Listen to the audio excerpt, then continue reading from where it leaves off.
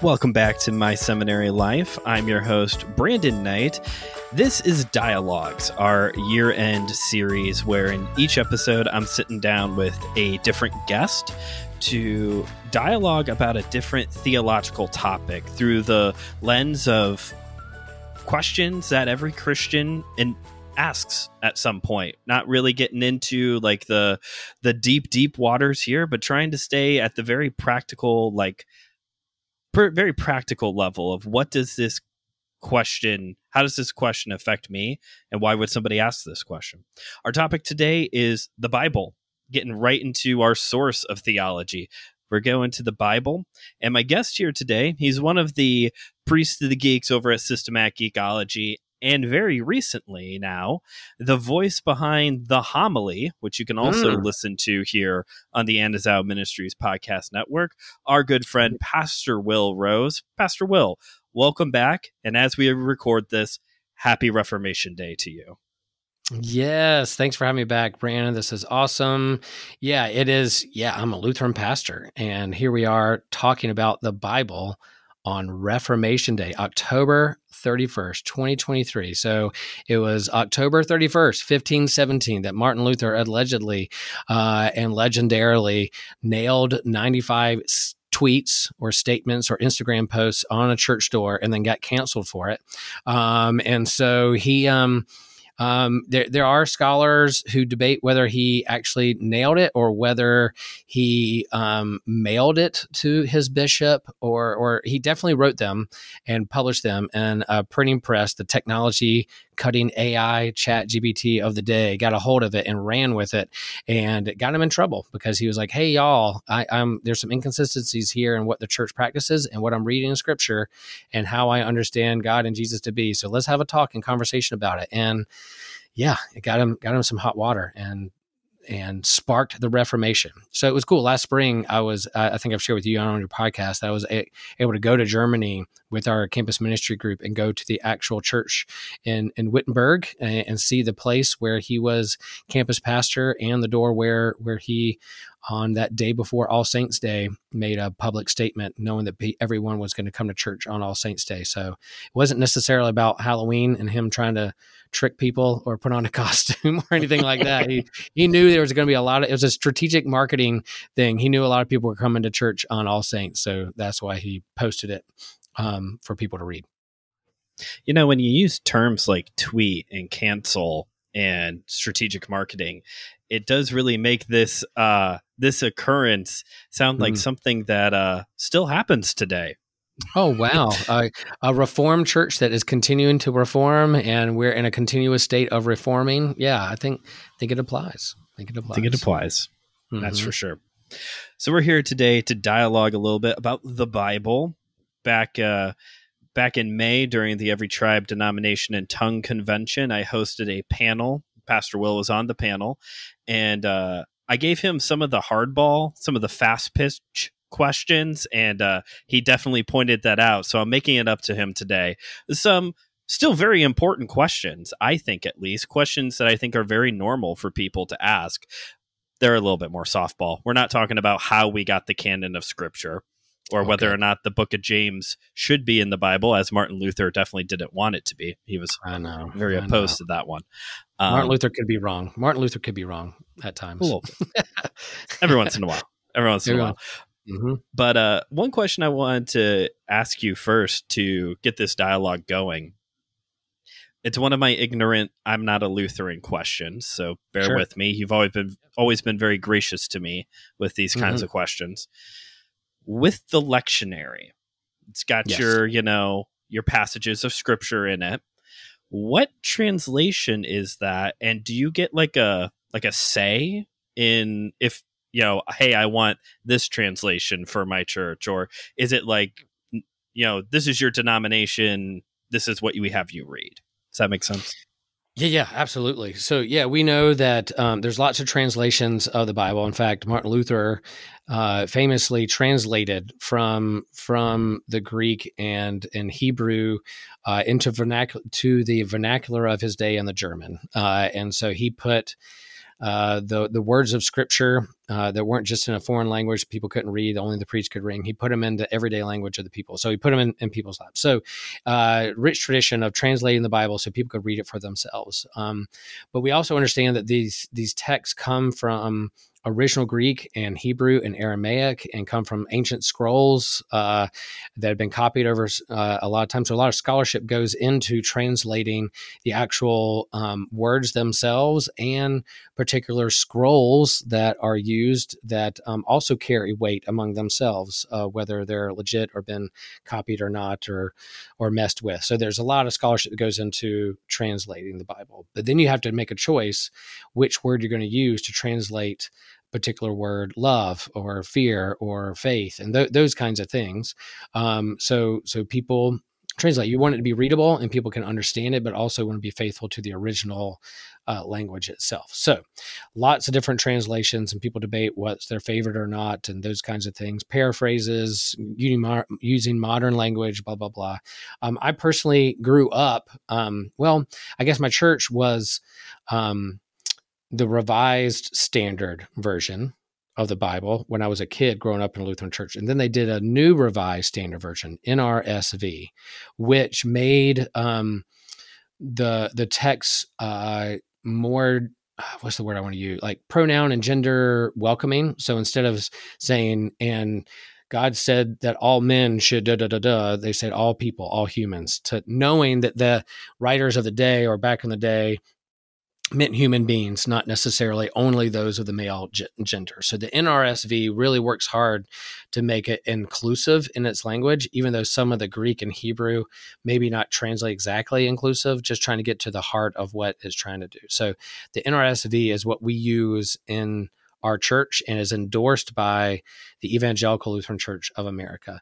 Now, also in college, I'll also say that NIV, the New International Version, is a very good translation of the Bible, and it reads easy for me and good studying.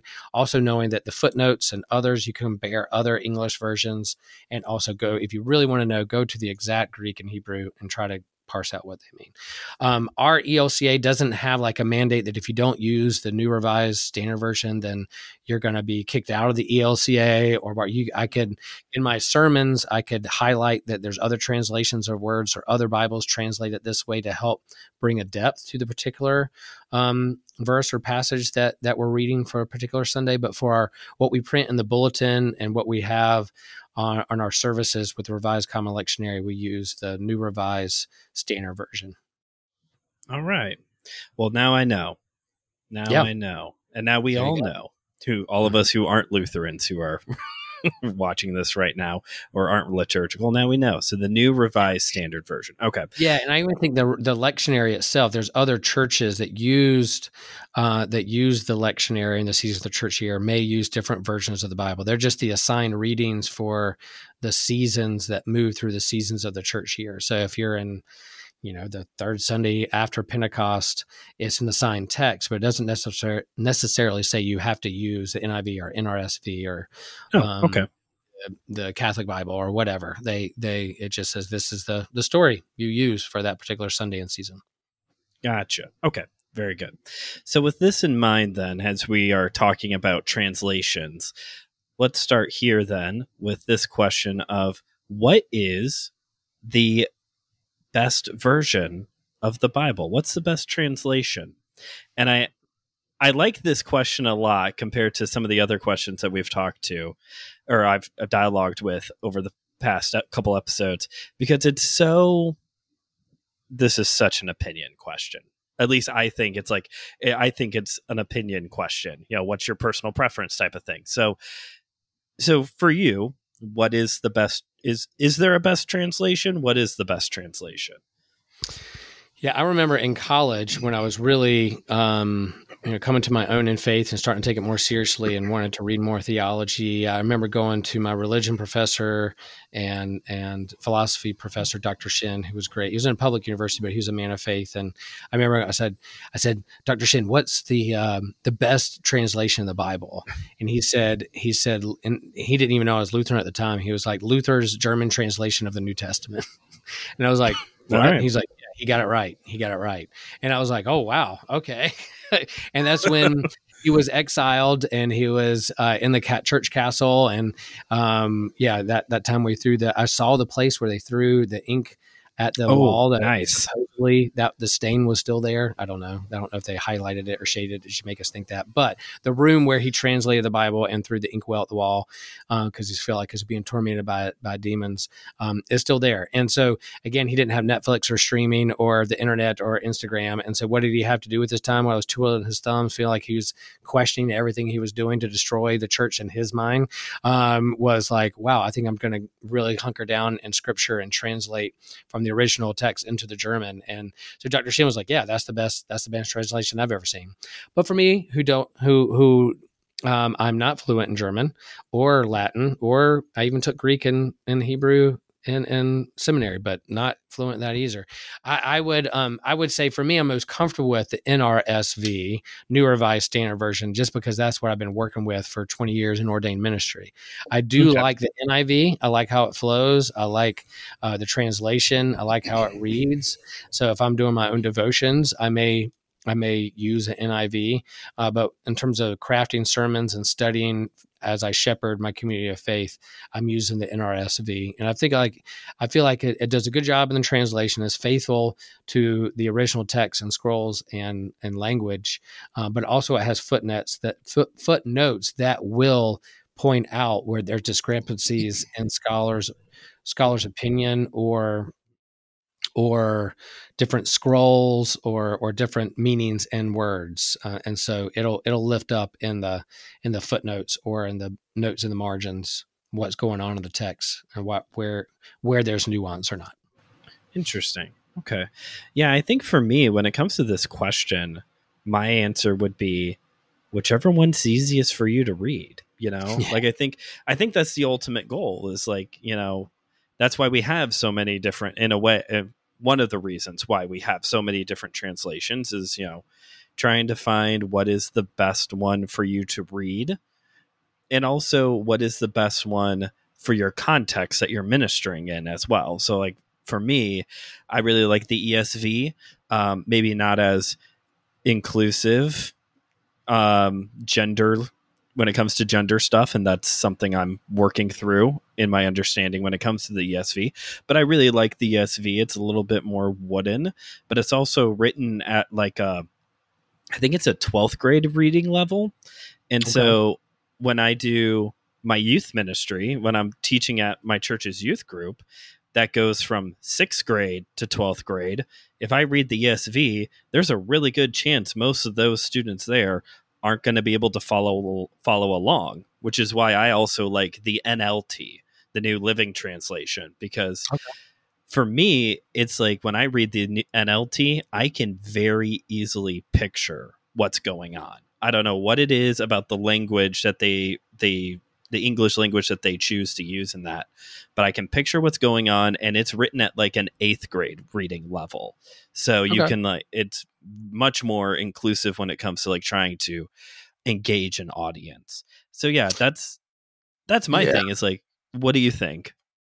Yeah, I love that. I think, in terms of biblical literacy is there's a lot of work to be done, even with faithful church members who've been church members their whole life are hearing stories going, what is that? Where that happened in the Bible? Like biblical literacy is on the downfall, just in cultural and even cultural Christians. So if you're going to really just you're not looking to study the original Hebrew or meaning or Greek or the scholarly aspect of the scrolls that they're using and the date of those things, then just read a story that will help wrap your head around how Jesus hung out with the woman at the well, or Moses on the mountain, or Jacob and his story. Like all those stories, just wrap your head around the basic stories. And then it's hard for me personally to not read and think, wow, wonder what that means in the Greek. Wonder what the nuance there in that story. What was the author of Mark really trying to say to his community behind this story? Why he chose to put this story about Jesus in here and not the one that Luke was using? Like, it's hard for me to wrap my head around the textual criticism of it all. That means just kind of go deeper, not to criticize it, but to go deeper into the text and understand its context. So that's where I'm reading personally. But if you're just trying to just get a gist of the story themselves, I'll go ahead and throw out there the Action Bible.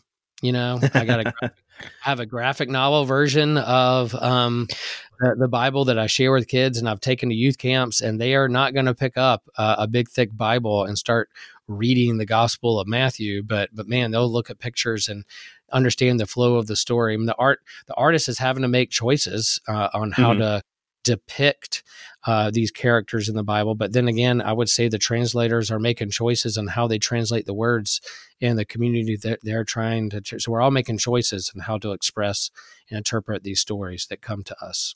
And speaking of the Action Bible, which the art for the Action Bible is really good, by the way. From two comic book nerds, it is a pretty good.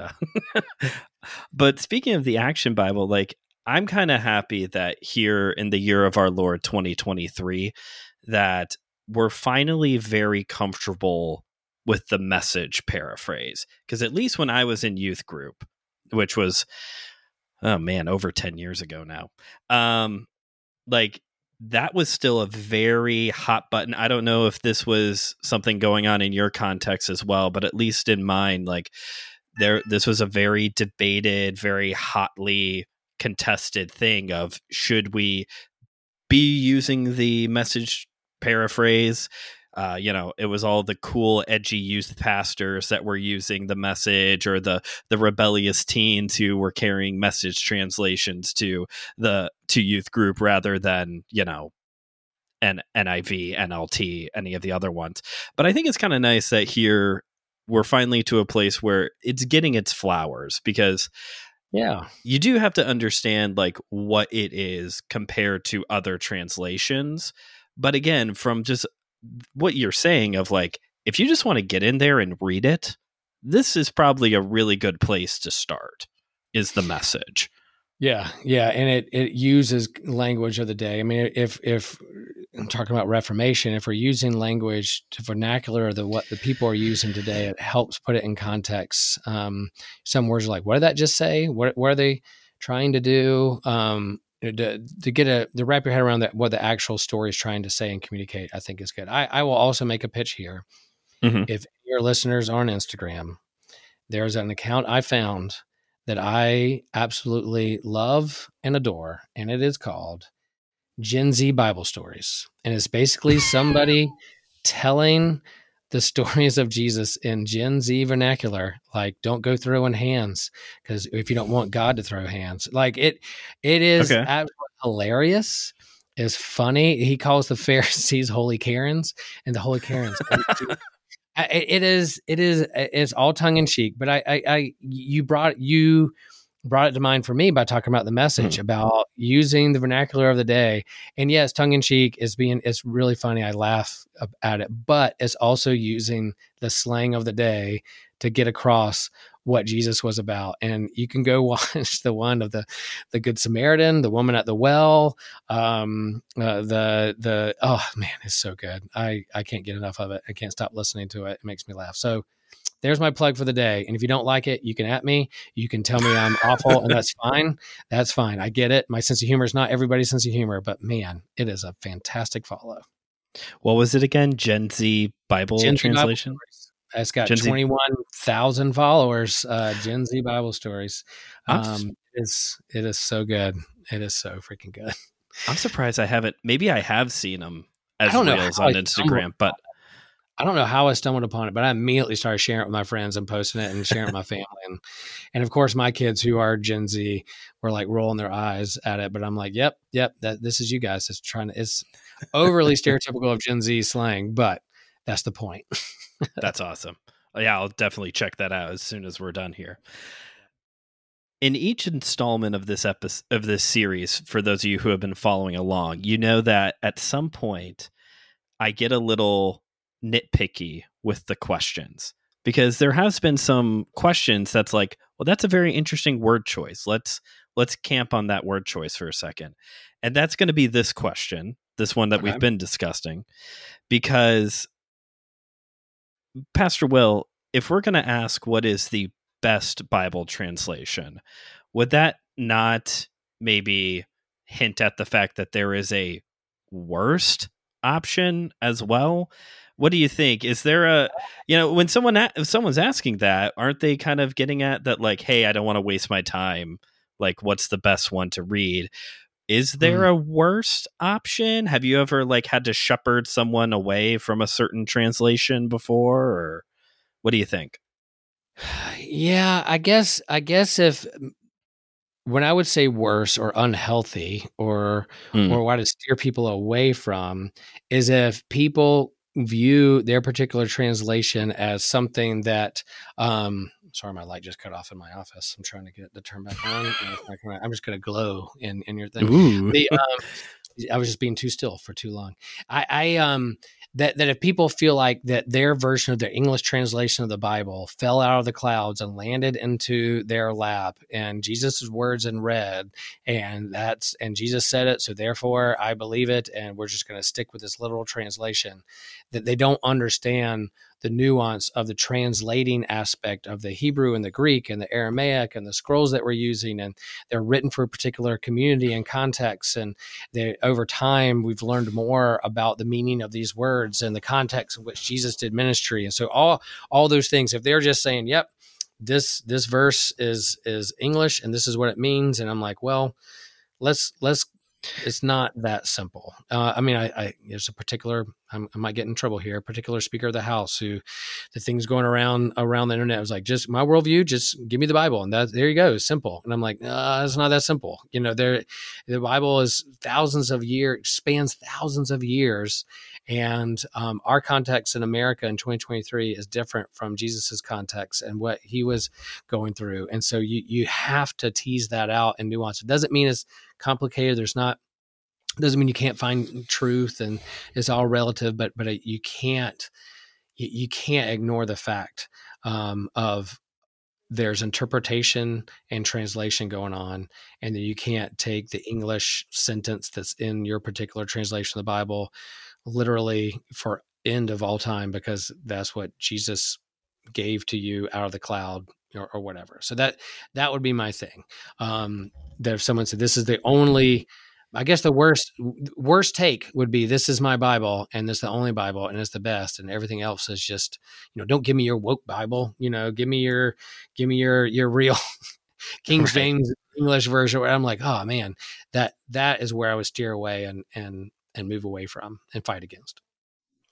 Yeah, it's almost more of a unhealthy, you use the word unhealthy, and I like that. It's almost more like an unhealthy mindset rather than the worst translation, like I've been reading a lot about King James history recently for a sermon I'm prepping, because I'm preaching on November the 5th, and you're a comic book nerd, you know why I might be.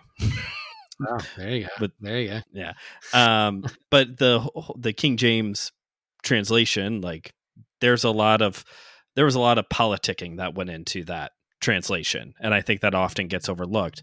But we can't help but bring ourselves into what we're translating and looking for. I think that's what text criticism is about when it looks at the Bible, that the communities who wrote these can't help but put themselves in the mix and their communities in the mix of what they're trying to communicate. And I think the same way we bring ourselves to the table when we read it and interpret it and apply meaning to it. And so is getting through all that to look and see who we are, who's around us, what community we're in, all that stuff. So, yeah. And again, just going back to this very simple idea of like, okay, what is the best one for you to read? What is that? Middle English? Is Middle English really the best one for you to read and be able to understand? Is your context really following that? If you like it, some people still, that's what they're raised on. And I was raised on it, and I'm pretty young, if that's really what you like, and that's what you can read and easily follow, that is good. But from a like preaching, teaching standpoint, I think we're kind of past the public proclamation from the King James, maybe even the New King James. It's been a while since I've read the New King James translation. If you memorize Psalm 23 from the King James English, and that draws you in to the depth poetry of that psalm, then by all means hold on to it. I remember in my church in South Carolina changing the Lord's Prayer from King James English to regular English, and people got mad that we were changing the prayer and ruining their childhood. And I'm like, well, yeah, our entire service is not in King James. Why should this one prayer be in King James? Because we have it memorized. Well, maybe we look at what the words actually mean and what Jesus is trying to get at, and it helps us get out of our comfort zone a little bit to look at the prayer through a different lens. And yeah, we used a contemporary version of the Lord's Prayer because nobody's walking around speaking King James English anymore, so Right. there's a poetic aspect to it that draws you into a devotional to memorize or to help memorize and help it go deeper into your heart and your daily life, then by all means. But calling that truth has to be for everyone, then that's where you kind of off base a little bit, I think. I would agree. We got a little bit of time left here, so let's try and tackle one more question then. Bonus question. Here we go. Yeah, here we go. Is the Bible God's word? Yes, it is God's word.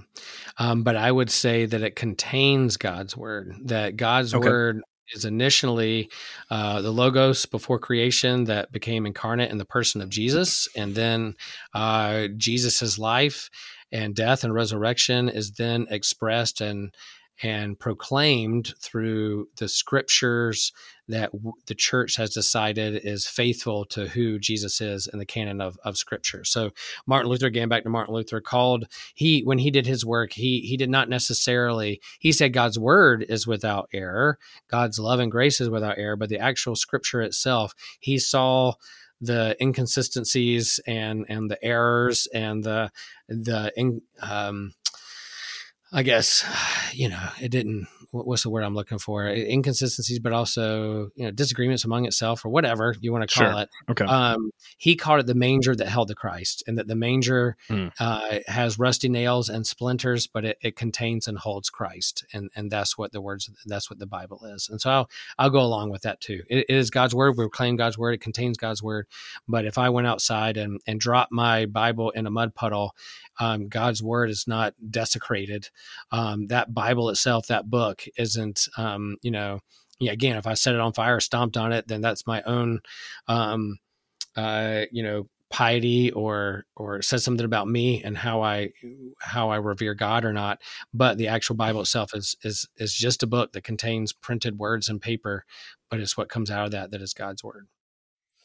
I like that a lot. Because there are some interesting takes on the reverence towards the book itself, and I do agree with you that I think your treatment of the physical book probably also does say something about who you are as a person. Right. But we do need to get past possibly the idolatry of the book itself and get to the actual Christ in the manger, as Luther put it. Yeah, I was going to bring up idolatry too. Sometimes we often treat the Bible as God, as Christ, when that's not the case. God, Jesus, the Word, the Logos, was there with God at the beginning. The second person of the Trinity, there way before our particular 66 books of the Bible were put together in a canon of Scripture for the training and correction and the depth of guidance of the church. And so I think that is sound theology. And then the same thing can happen with our reverence to altars and church space and holy ground. We want to have a reverence to that, but that's not God. And that can become idolatrous too, to view that in a way that we should be giving to God's self, not necessarily physical matter of what it is. Mm-hmm. Yeah. I come from the church context that rejected icons and a lot of church art, and over time we've replaced it with whitewashed images of Jesus because somehow that's better. Yeah. But yeah, like an altar. Yeah. Right. Yeah. My church doesn't even have like a technical altar thing. We have people standing in the front giving you your communion stuff, like once a month because we only do it once a month too. So, but yeah, no, entire groups have been formed over this idea of like, well, we don't want to idolize this thing. And I don't know if that's necessarily the right response either, is to break from tradition or break from fellowship. Probably is the better word there, to break from fellowship over something like that. But yeah. And I would also add on this content, on this dialogue of, is it God's word? Yes, I believe so. I believe that what is the verse, that the Holy Spirit worked in people were moved as the Holy Spirit works through them as they wrote the word of God. I don't think though that was like some out of body experience where the Holy Spirit is like fully controlling the individual and they have like no influence into the writing whatsoever, because you look across the different genres of scripture, the different authors of scripture, and the books all look differently, the books all read differently. And so although I definitely would say that the Holy Spirit was a part of that process and moving, and we have the word of God in the scriptures, I don't, there's some healthy level of human influence as well. John wrote like John, Paul wrote like Paul, whoever wrote Hebrews wrote like Paul for some reason. But we all look up to our mentors and people we look up to. Right. I look up to professional pro surfers. And I'm like, I wish I could surf like them, and try to do what they do. And so the same way, we look up to the saints and mentors, that we want to emulate them as well. So why we would see that in scripture as well. So yeah, good point. All right. Well, that's all the time that we have for today's dialogue. So let me just ask you this to help wrap things up here. Let's say somebody is wanting to read God's word and maybe they're a little hesitant. Maybe they feel overwhelmed at the idea of jumping into God's word for the first time, or maybe it's been a while. What would be your shepherding, counseling advice to that person? Start with the book of Revelation and Leviticus and just go for it. No, just kidding. Yeah, that was my story as in high school. I'm going to start reading the Bible. What's the most interesting book I can think of? Revelation. And I was like, oh man, maybe I shouldn't start there. And then I started reading Matthew, the book of Matthew. Start working your way through the New Testament. Read the 4 Gospels and notice the similarities and notice the differences in what these communities are trying to say. And then you can take, the Bible, it literally means library. So it's a library of different books expressing over thousands of years people's encounter with God. And so you can walk through the different genres of that's there in that library. So you have the Gospels, you have poetry, you have Proverbs, Psalms, you have Old Testament stories, Genesis. You can walk your way and read those. And if you take out a pen, highlighter, journal, pencil, and mark up your Bible, write down questions, go back and look. We have these neat computers in our pocket, and Google that, be careful of your sources, but yeah, you can say, oh, what does this word mean? What is the common understanding of what's going on in this story? And look through the Hebrew scholars, Jewish scholars, and New Testament scholars of how they're interpreting it. And yeah, just read it for yourself, and then journal questions that you have and words that stick out, and head scratching stuff, but also like, wow, I didn't realize that was in there. Write it down, and then work with it. It's a library book. So it's like going to the library, grabbing a couple books and hopping right in.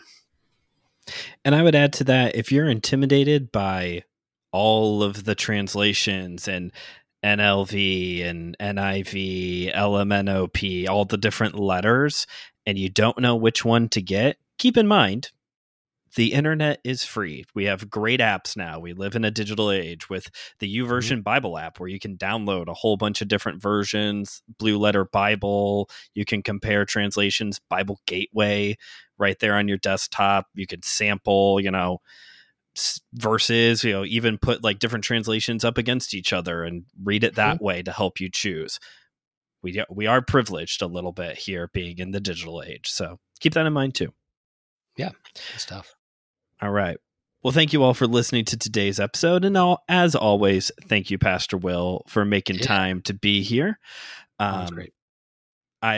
As always, folks, you can head down to the description of this episode to find links to all of the important things. If you really enjoyed this episode and would like to express your happiness with it through money, you can always support the show at buymeacoffee.com/MSLpod. You can make a one-time donation or join one of our support tiers. Everybody who supports the show at $9 a month gets a shout out. So thank you, Lori, for supporting the show. Please rate and review the show wherever you get your podcasts, and share this episode with a friend who you think would benefit from hearing what's in this episode. Maybe they need a little bit of guidance on Bible translations. That is it. I believe next week here on the show, I'm going to be dialoguing with Claire over the gospel, only like the most important thing. So we're going to be doing that next week. And yeah, that is it. And once again, I've been Brandon. This has been My Seminary Life. Remember, theology is for everyone, so keep on studying.